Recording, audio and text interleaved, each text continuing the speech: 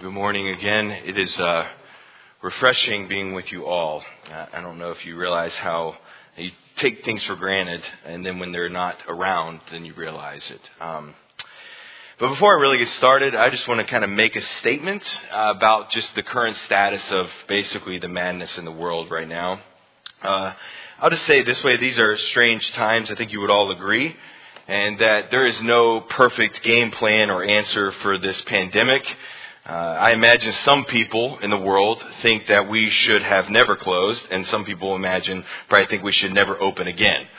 But my hope is that we do not make decisions out of fear, but rather we make decisions rooted in love and obedience, for God, for others, and obedience to God's word. So we as a leadership team will continue to listen and make decisions as the situation progresses. But thank you for being here, and thank you for your support that you have shown. Thank you to the staff as well for all of their hard work. With this out of the way, okay, if you have your Bible, I encourage you to turn to John chapter 1. Today we are in our 5th week in the Gospel of John, and we probably only have 495 more weeks to go. So I got an amen. All right. 2 verses a week. That's what we're putting. I'm just kidding. But today we discover purpose. Today we discover John the Baptist's purpose, and we watch it compel his actions and his message. And I hope for the same for you all as well. Today we will read John chapter 1, beginning in verse 19, and I will go to verse 34. I'm using the New American Standard if you're curious on the version. Verse 19. This is the testimony of John. When the Jews sent to him priests and Levites from Jerusalem to ask him, "Who are you?" And he confessed and did not deny, but confessed, "I am not the Christ." They asked him, "What then? Are you Elijah?" And he said, "No." "Are you the prophet?" He said, "No." Then they said to him, "Who are you?"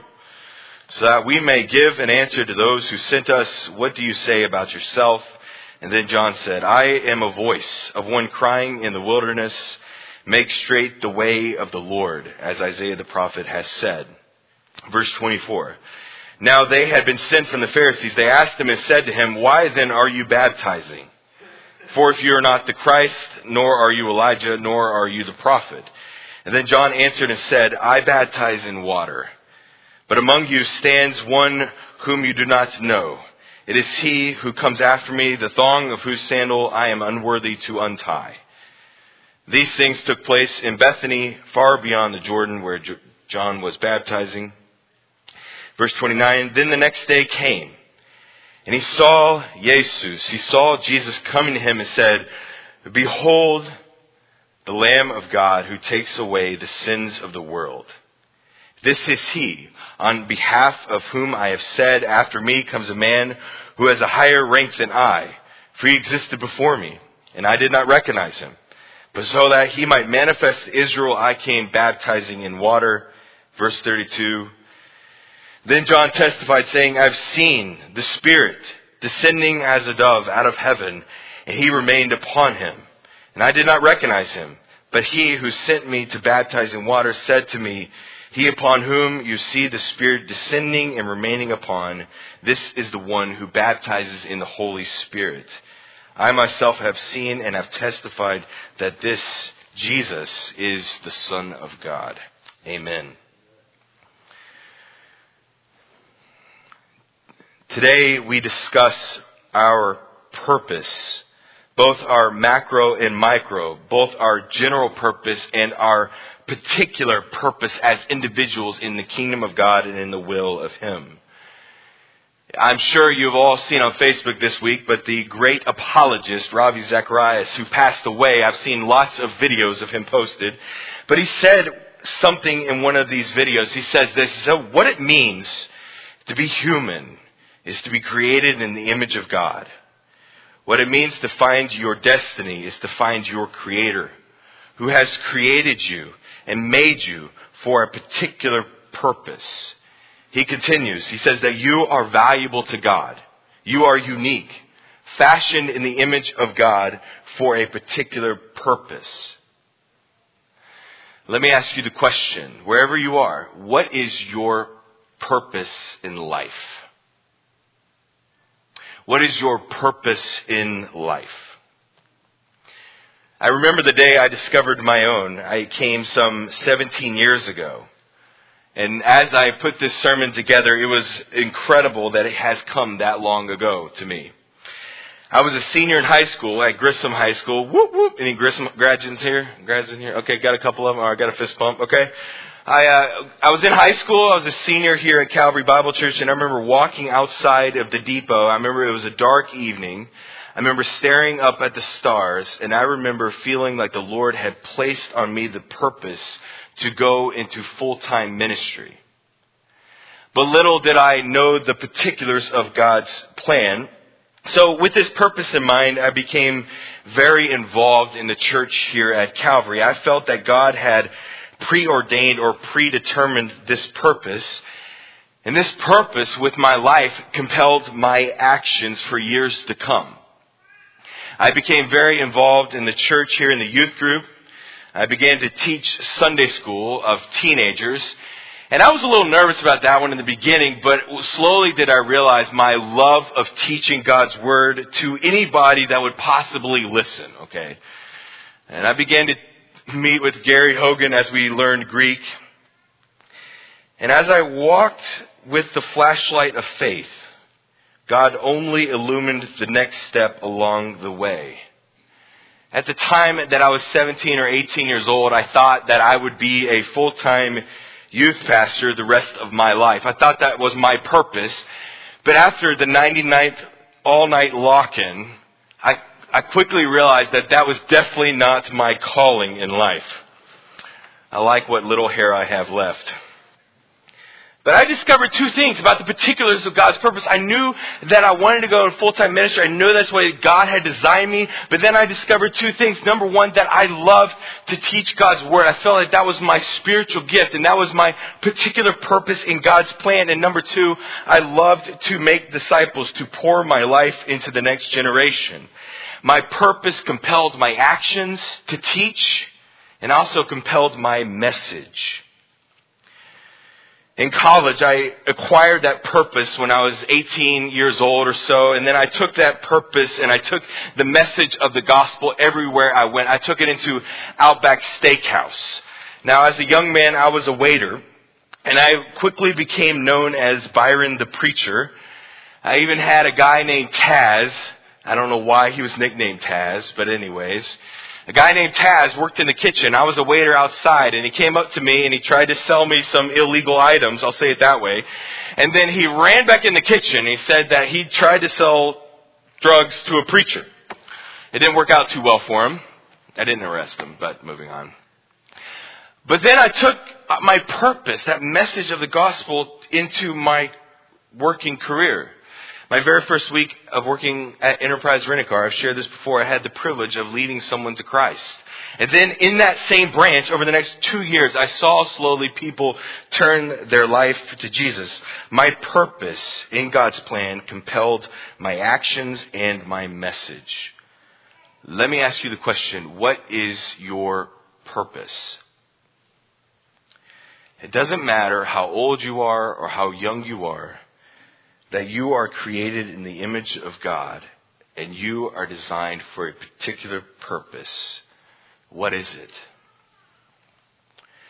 The sad thing about life is that many of us have no earthly idea of our particular purpose, our God's particular plan for our life and for how to serve Him in the local church and beyond. The sad thing is that many of us will see our Creator face to face with little idea of how we were even designed. Today, I hope that it is one step closer to clarifying your purpose in God's plan. Today, we see John the Baptist's purpose in full display, his particular design in God's kingdom and in God's plan. We see John's purpose in verses 19 through 23. We see how then it compels his actions in verses 24 through 28. And then we see how it compels John's message in verses 29 through 34. So if you have your Bible, I encourage you to open that again. And as we step down into our passage, let us very quickly set the stage. I do this every week, and I hope that you do not turn off your brain when I do a bit of review. The reason I do review almost every week is 3 reasons. Number 1, my father-in-law likes to say that repetition is theological glue. Number 2 is that our minds are leaky. Many of us struggle to remember what we had for dinner last night, correct? Much less something that happened 7 days ago. And then number 3, our schedules are hectic. So when we come into John chapter 1 verses 19 through 34, what have we already discussed? John chapter 1 verses 1 through 18 is what? The prologue. It is setting the stage for the entire Gospel of John. It introduces John, the author's purpose. It introduces the main characters. It gives us the lens to interpret the Word of God. What we talked about in the prologue is that the prologue breaks down into 3 main sections. Section number 1 is verses 1 through 5. That is the reality of Jesus. What I mean by that is, who is Jesus? Who is He in reality? That He is God. In the beginning was the Word, and the Word was with God, and the Word was God. He is God. He is Creator. In Him was created all things. In verse 4, in Him was life, and in Him was light. Section number 2 is the reason for Jesus. Why did Jesus come? Verse 9, He came to enlighten every man to the gospel. And section number 3 is the realization of Jesus. The world's realization to Jesus. And the Word became flesh. What a profound few words that really is. And the Word and God became flesh. And what did He reveal? He revealed God's glory and God's grace, His unmerited and unquenchable favor.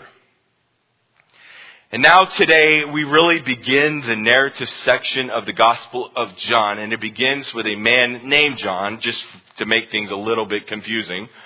Okay, it begins with a guy named John the Baptist, and for the first time, Jesus' name is actually mentioned in the Gospel. But notice with me verse 19 through 23. I want you to notice as we read a couple of things. I want you to decipher how many questions do the Levites and priests actually ask him, number 1. And number 2, what are they trying to discover about this guy named John the Baptist? Verse 19. This is the testimony of John. When the Jews sent to him priests and Levites from Jerusalem to ask him, "Who are you?" And John confessed and did not deny, saying, "I am not the Christ." They then asked him, "Okay, then if you're not the Christ, then who are you? Are you Elijah?" And he said, "I'm not." "Are you the prophet?" He said, "No." Then they became exasperated and they asked him, "Okay, who are you? So that we may give an answer to those who sent us, what do you say about yourself?" Verse 23. "I am the voice of the one crying in the wilderness, make straight the way of the Lord, as Isaiah the prophet has said." What are the priests and Levites in verse 19 trying to discover about this man named John the Baptist? There's 3 words, right? Who are you? Now, that is such a basic question, but all of us are probably spending a life, in some regards, trying to answer that one question. Who are you? And what is his response? Well, number 1, he says what? "I, John, am not the Christ." Now, what does Christ signify here? It signifies that John is not the Messiah, the Meshua, the one that Israel has been looking for since the Garden of Eden. Genesis chapter 3, verse 16, that John is not the one to come and fulfill the promises to Israel and to the entire world. Who is the Christ? It is Jesus, right? But then notice their frustration with John. Verse 21. And then they asked him, "Okay, fine. If you're not the Christ, then who are you? Are you Elijah?" And then John said, "I am not." "Okay, are you the prophet?" "No." Then they asked him, "Who are you?" I just imagine 3 exclamation points right beside that question and just the irritation. "So that we may give an answer to those who sent us, what do you say about yourself?" Now, when I translated this passage from the Greek into the English, it is very clear that the Levites and the priests are beyond irritated, okay? The Greek makes it seem like they are pestering him. Almost like a child who pesters their child with the incessant question, "Are we there yet?" Okay. Any parents in the room can relate to that one? Yes. Maddening question. Okay. They initially asked him, are you the Messiah? No. Are you the prophet? Are you Elijah? No. And then, are you the prophet? No. But then let's ask a really good question. The key to good exegesis, the key to understanding the Bible is asking good questions. Why do they ask him if he is Elijah? Malachi chapter 4 verse 5. The prophecy of Elijah is indication that the great and terrible day of the Lord is near. Elijah in Malachi chapter 4 verse 5 indicates that the Lord's coming is about to arrive. And how does John respond? He says that he isn't Elijah. Wait a second. Did John lie? Because what does the scripture say? Luke chapter 1 verse 17 and Matthew chapter 17 verse 10 through 13. Luke chapter 1 verse 17 says this, it is John who will go as a forerunner before him in the spirit and power of Elijah, to turn the hearts of the fathers back to the children. Matthew chapter 17 verse 10 through 13 says this, and Jesus, his disciples, asked him, why then do the scribes say that Elijah must come first? And Jesus answered and said, Elijah is coming and will restore all things. But I say to you that Elijah has already come, and they did not recognize him, but did to him whatever they wished. Then the disciples understood that he had spoken to them about John the Baptist. When they ask him the question in John chapter 1, are you Elijah? This is an already but not yet fulfillment of the prophecy itself. John the Baptist knows that the priests and Levites are looking for the physical reincarnation of Elijah. John is not the physical reincarnation of Elijah, but rather, unlike what they are thinking, that John is rather the spirit and power of Elijah. But then notice the next question. Then they ask him, are you the Christ? No. Are you Elijah? No. Okay, then are you the prophet? The answer is no. But why are they looking for the prophet? Deuteronomy chapter 18 verses 15 through 18. And based on Peter's confession in Acts chapter 3, John the Baptist is not the prophet, but rather Jesus himself is the prophet. But this passage is full of irony. Because here the priests are, here the Levites are, here the Pharisees are, and they are so desperately looking for the signs of the coming of the Messiah, and the answers to their questions are right underneath their nose, right? John the Baptist is Elijah, but not what they perceive for Elijah to be, and Jesus is the Christ, and he is the prophet, and he is the fulfillment of all the promises of God.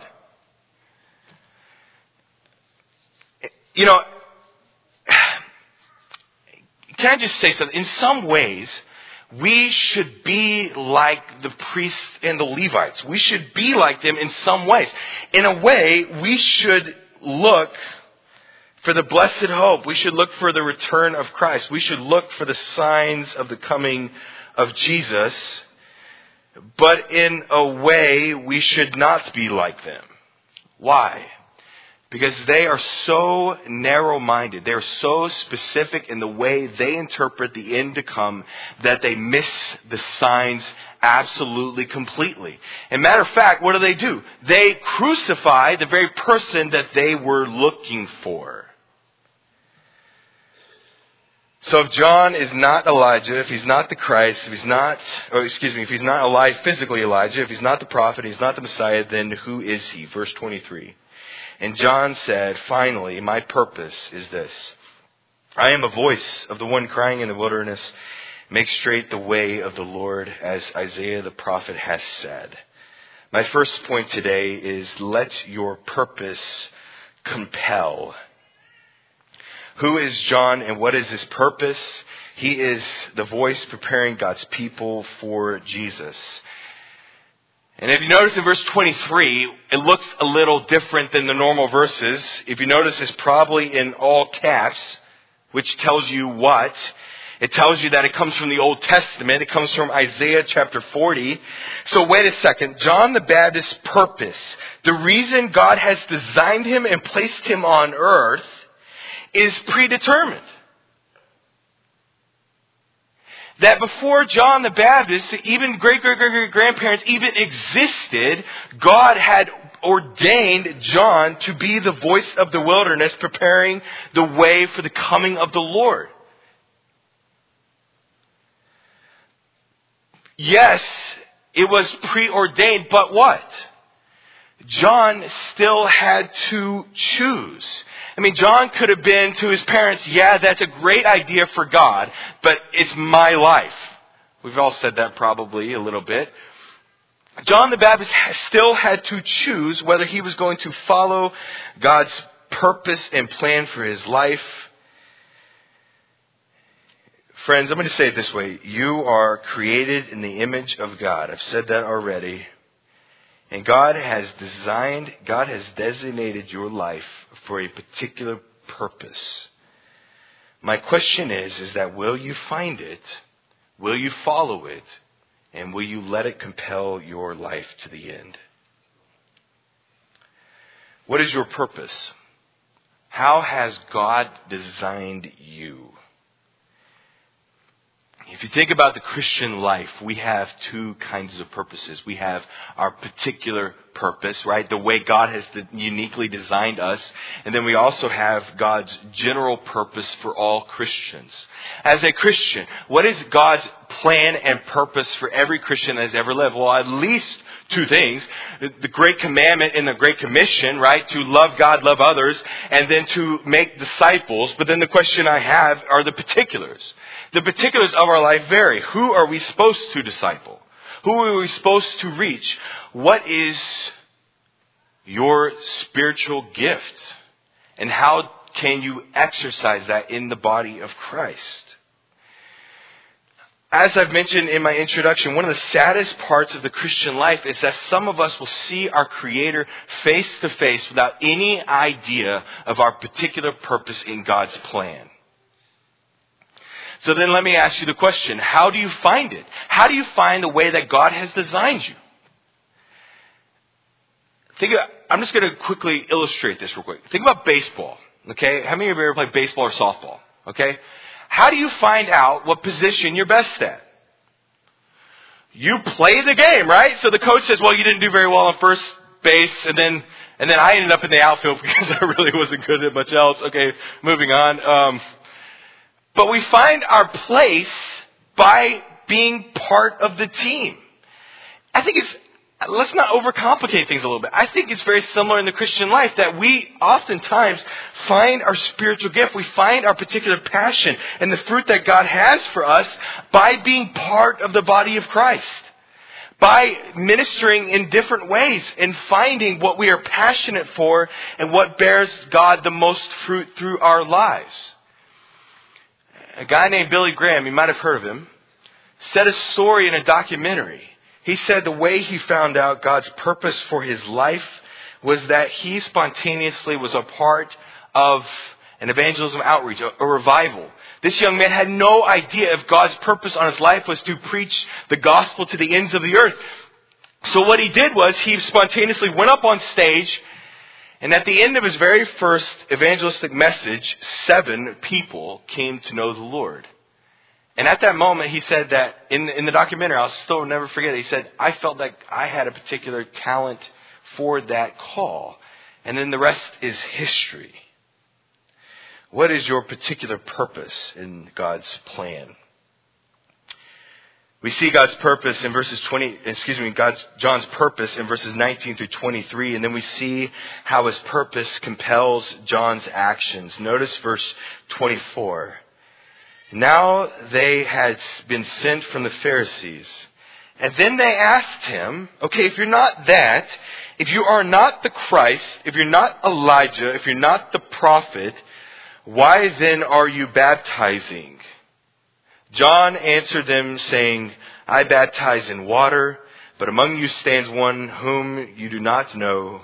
It is he who comes after me, the thong of whose sandal I am unworthy to untie. I'm not worthy to untie. These things took place in Bethany beyond the Jordan where John was baptizing.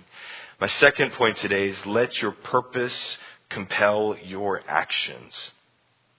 What is the Levites and priests' seventh question?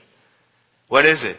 If you aren't a prophet, if you're not Elijah, if you're not Messiah, if you're not anything special, then what qualifies you to actually baptize people?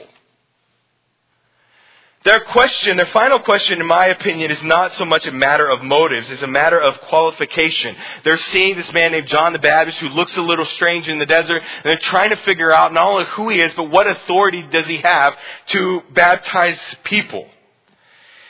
Can I just say it this way? Your purpose has nothing to do with qualification. Purpose has nothing to do with qualification, but everything to do with God's design and destiny for your life. It doesn't matter the mistakes of the past. It doesn't matter if you fail to measure up in your own eyes. You think about it. Jesus turned the world upside down, and he didn't even have a bachelor's degree. Okay? Peter wrote 2 New Testament books. He converted thousands to the cause of Christ, and he didn't go to seminary. Sometimes, can I just say, sometimes we disqualify ourselves when God has not. Can I say that again? Sometimes we disqualify ourselves when God has not. And clearly from the text, in verses 24 through 28, the priests and Levites are very confused. Because here's a man that has no qualifications in their eyes. Here's a man that does not measure up, and then he's doing something as strange as baptizing Jews.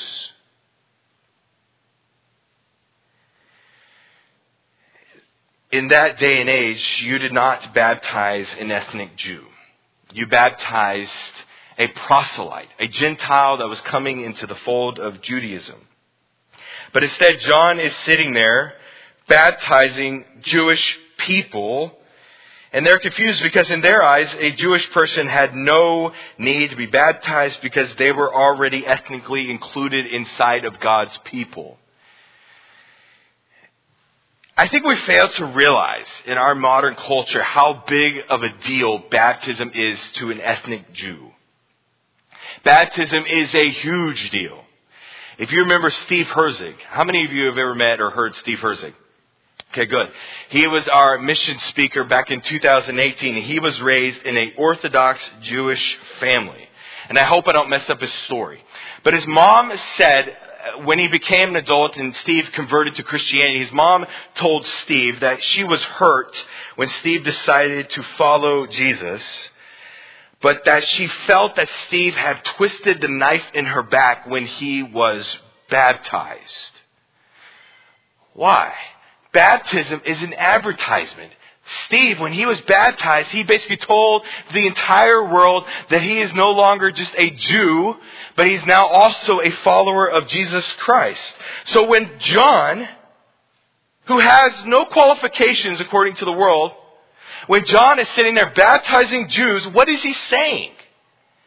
That being an ethnic Jew is not good enough to inherit the salvific blessings of God. I believe that Israel is still God's nation. I believe that they will inherit what is rightfully theirs. But only those Jews and Gentiles that believe in Jesus will be included in God's eternal salvation. And that is why it throws them for a loop. John the Baptist's purpose for preparing the way compels his actions that are completely countercultural, and then it compels his message. Notice what John shares in verses 29 through 34. It is 3 things. And the next day, John saw Jesus. This is the first time Jesus' name is used in this gospel.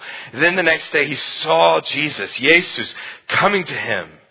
And he said, "Behold, the Lamb of God, who carries away the sins of the world. This is he on behalf of whom I said, after me comes a man of whose rank is higher than I, for he existed before me. I did not recognize him, but so that he might be made known, revealed to Israel. I came baptizing in water to prepare the way. John testified, saying, I have seen with my own eyes the Spirit descending as a dove out of heaven, and he remained upon him. Notice he's talking in the past tense. I did not recognize him. But he who sent me to baptize in water said to me, he upon whom you see the Spirit descending and remaining upon him, this is the one who baptizes in the Holy Spirit. I myself have seen and testified that this Jesus is the Son of God. My homiletical proposition, my point today is this. Let your particular and general purpose compel your actions and message. What is John's message to the masses? What is John's message to all those that would hear him in this paragraph? It is threefold. There are three ingredients that I see. Verse 29 is what? That Jesus is let's try that again. That Jesus is the Son of God, but that Jesus is also the Lamb of God who takes away the sins of the world. Ingredient number one. Ingredient number two is this, that Jesus is greater. But what does Jesus say about John, that are born among mothers? That John is the greatest. What does Jesus say? That Jesus is above even me. That Jesus is greater is number two. And then number three, that Jesus is, we would say, the real deal. That Jesus is the Lamb of God, that he is greater, and that he is authentic. And how does John authenticate Jesus' message? He tells the story of the dove coming down upon him to confirm Jesus' identity as also the Son of God. What did John, the author, want his audience back then to know or to do? John the Baptist's purpose was to prepare the way of Jesus, not to elevate him to an unhealthy status, which we talked about in the first chapter earlier, but that John the Baptist's purpose was to prepare the way, and that his purpose compelled his actions and his message. And if my goal is today to let your purpose to compel your actions and message, then let's just ask the question. I've already asked it. What is your particular purpose in God's plan? How has God designed you? I pray that you will not wait until you see your Savior face to face before you answer that question. How has God designed you to serve? We are the body of Christ. We need one another in order to function properly. I would encourage you to be involved, to figure out your particular purpose, to see what you are passionate for and what fruit comes from your different labors. And we all know that we have general purposes, right? We have the Great Commandment that each Christian, every Christian has ever lived is supposed to love God. What do I mean by that? You shall love the Lord your God with all your heart, with all your soul, with all your mind. What do I mean by that? To love God with all of your emotions, knowledge, and actions. But we are also to love others, love your neighbor as yourself. And then we have the Great Commission to go and make disciples. How do we make disciples? It tells you in Matthew chapter 28, verses 18 through 20. Go, baptize, and teach everything I have commanded you.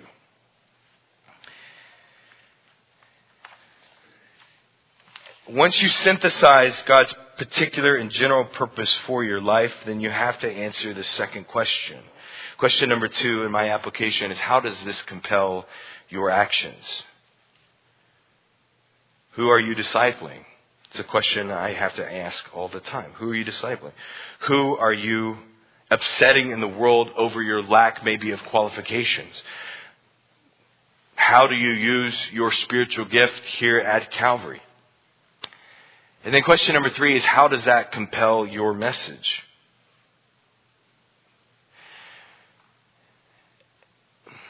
In a lot of ways, our message never changes, right?